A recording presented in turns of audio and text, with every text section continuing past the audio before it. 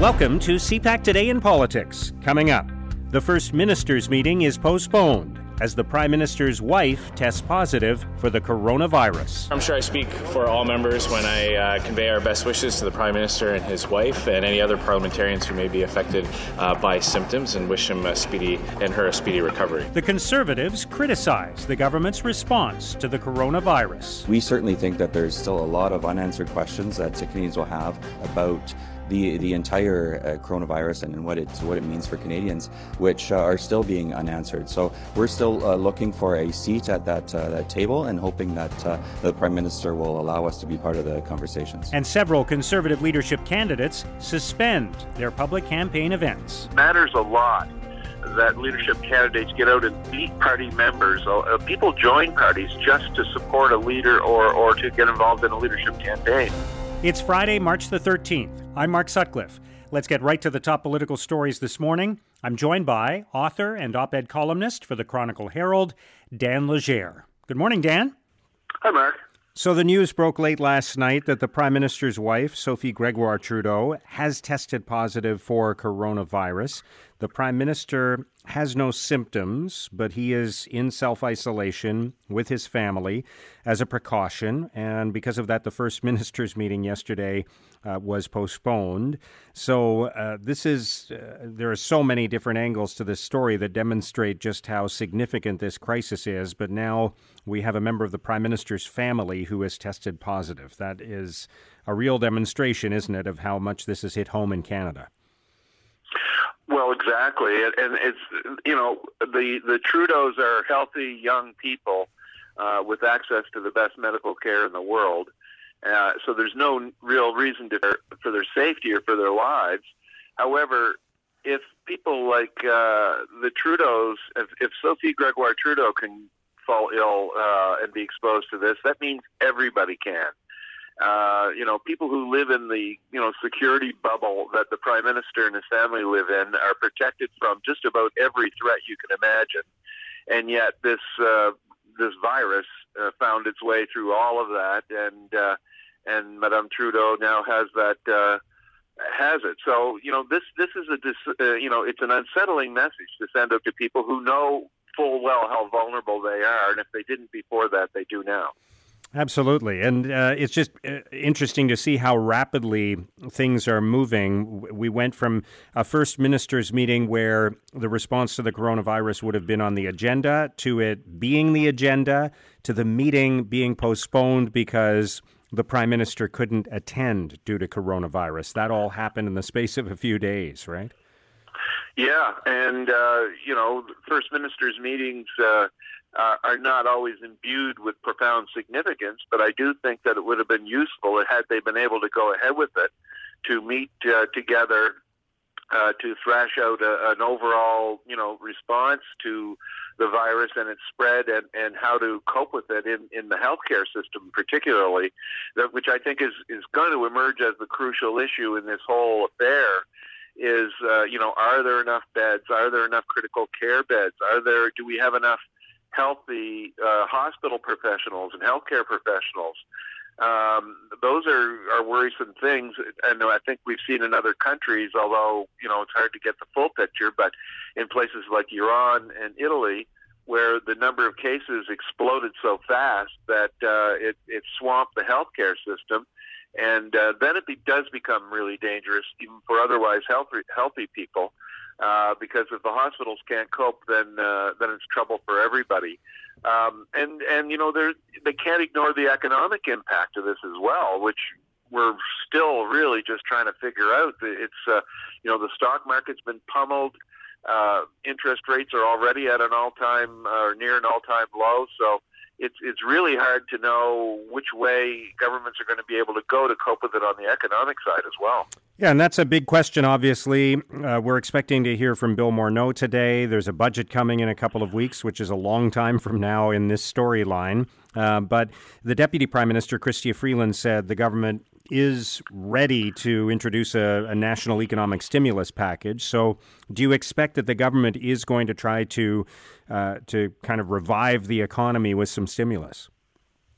Oh, I don't think there's any doubt about that. I mean, that they could be talking some fairly big dollars. Yesterday, Jason Kenney, the Premier of Alberta, was talking about $20 billion.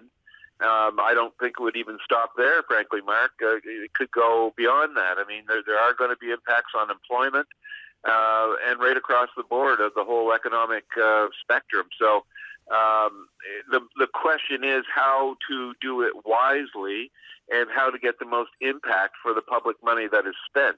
But on the economic side and the financial side, we're seeing comparisons to 2008 and 2009 during the financial crisis then, and the federal government had to do extraordinary things. Had to bail out GM and big companies. So it's still not clear how that's going to fall out, but it's clear that there is going to be the need for a major and significant economic stimulus package, and how they're going to roll out a budget if it's not even clear whether Parliament will be able to sit. I guess that's a few weeks down the road, but that's one of those complications that ordinarily doesn't even come into the equation. No one had to worry about that in 2008. You put Parliament together and you went to work, but now it's not going to be that simple. Yeah, Parliament could be suspended. Members of Parliament are considering taking that kind of action. There will be some discussion of that we expect today. Meanwhile, there's another angle to this that I think is worth exploring. We've learned that some Conservative leadership candidates, including Peter MacKay and Erin O'Toole, have suspended their campaigns. They're not going to appear at public events as a precaution. So I'm interested in your thoughts on that. At the same time, the Conservatives have been critical of the government's response to the coronavirus. There have been messages from the Leader of the Opposition, Andrew Scheer. There have been messages on social media from some Conservative MPs, and others have responded to that by saying this isn't a time to score political points. So what do you make of all of that? Well, on the first part, the suspending the campaigns and the traveling and the person-to-person meetings, that does damage leadership candidates in the political party race. Maybe even more so than in a general election, because it matters a lot that leadership candidates get out and meet people, meet party members.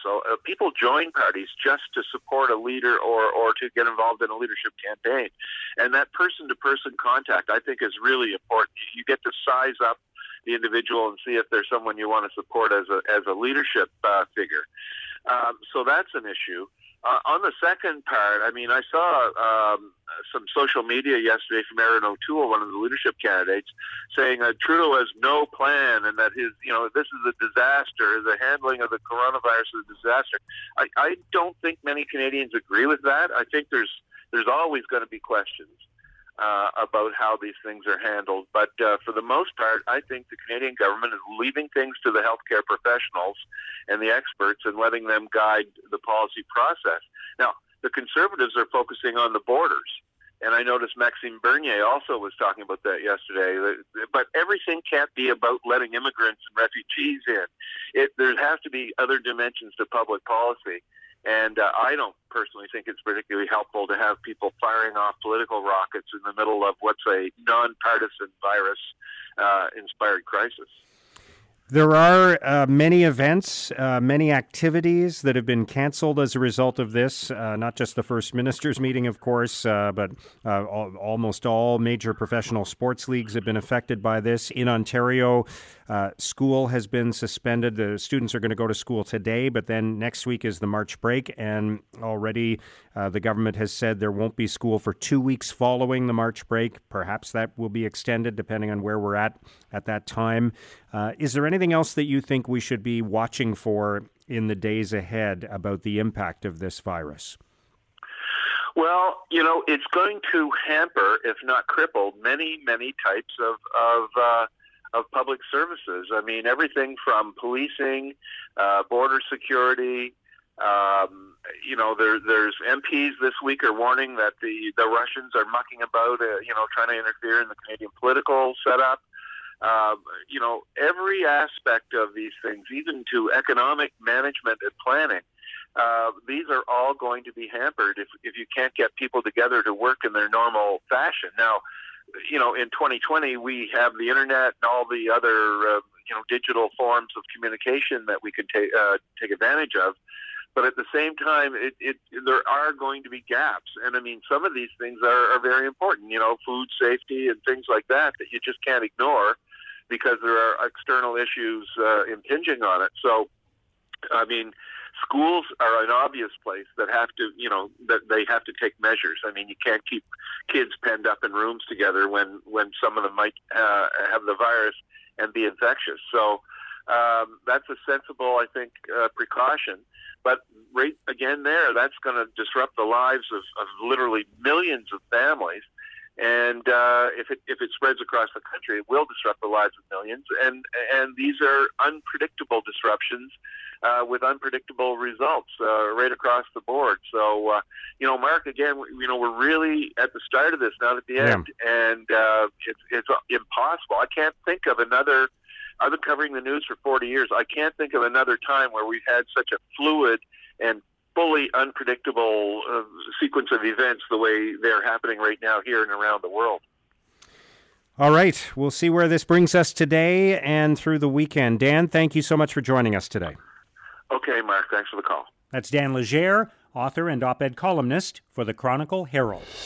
We are stepping it up right now. It's important to remember that there's not a trigger point that's going to necessarily change dramatically what we do. Now, here's what political columnists and commentators are writing about today. In the National Post, John Ivison argues Canadians are undergoing a great awakening as we suddenly realize the world has changed. Ivison writes, even without clear direction from the government, Canadians have put themselves on a war footing.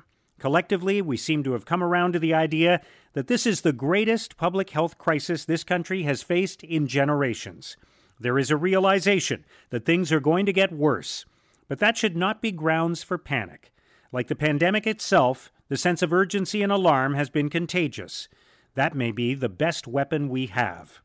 In the Globe and Mail, Lindsay Finneran-Gingras and Dennis Matthews argue that during the time of pandemic, we must also fight the infodemic. They write, in a crisis, accurate information from credible sources is key. Even information that is not intentionally misleading or malicious can pose a problem. Institutions must not only fight with sanitizer, but also for those precious few inches of screen space on your phones. Those who think we can fight back with press releases and podium statements will see themselves outgunned. Institutions must take the fight against misinformation to the place it lives, online. In Maclean's, Paul Wells argues, in a week like this one, we can live without a pointless gathering with an impossible agenda. Wells writes, remember when First Minister's meetings were full of drama? Now they have become an extension of the Prime Minister's Twitter feed. He tells people what he's doing, they are free to react, then they leave and he does some more of it. Why were they ever there? There will be bigger trouble for us all for a long time to come. But if the wise thing to do this month is to cancel non-essential travel, this meeting was well worth canceling. Now, here's what's coming up on Canada's political agenda. As we've already discussed, the First Minister's meeting was postponed and has been transformed now into a conference call because of the Prime Minister's self-isolation. And as CPAC's Martin Stringer reports, the meeting has also taken on a reduced agenda. Mark, the First Minister's meeting was supposed to be wide-ranging and dealing with issues like Western alienation, the difficulties of the resource economy, and Alberta's desire for a rebalancing of equalization. Add to that a real pent-up desire from the provinces to talk about health transfers. But as it turns out, today on the conference call, all the First Ministers will talk about is the specific focus of the government's, all governments' attack on the coronavirus. Top of the list, no doubt, will be the $500 million that Ottawa announced this week as part of its $1 billion immediate aid package. That $500 million is earmarked for the provinces and territories' healthcare systems to help them deal with immediate shortages, deficits, and lack of equipment and other resources in their battle with the pandemic. Now, without a doubt, that discussion, though, will overflow into the larger debate and demands from the provinces and territories for more generous transfer payments. And without doubt, that discussion will probably also overflow into a discussion of the economic impacts of the virus. Mark, the interesting thing is that Ottawa has made it clear that there will be more to come, and the Trudeau government knows it in terms of economic stimulus to help deal with both the coronavirus and the economic downturn it's causing. Thanks, Martin. Also today, the Prime Minister will be in private meetings, and the Parliamentary Budget Officer will post a new report online estimating the impacts of last month's rail disruption. And that's CPAC Today in Politics for Friday, March the 13th. Tune into Primetime Politics Weekend on CPAC for coverage of all the week's events. Our podcast returns Monday morning. Have a great weekend.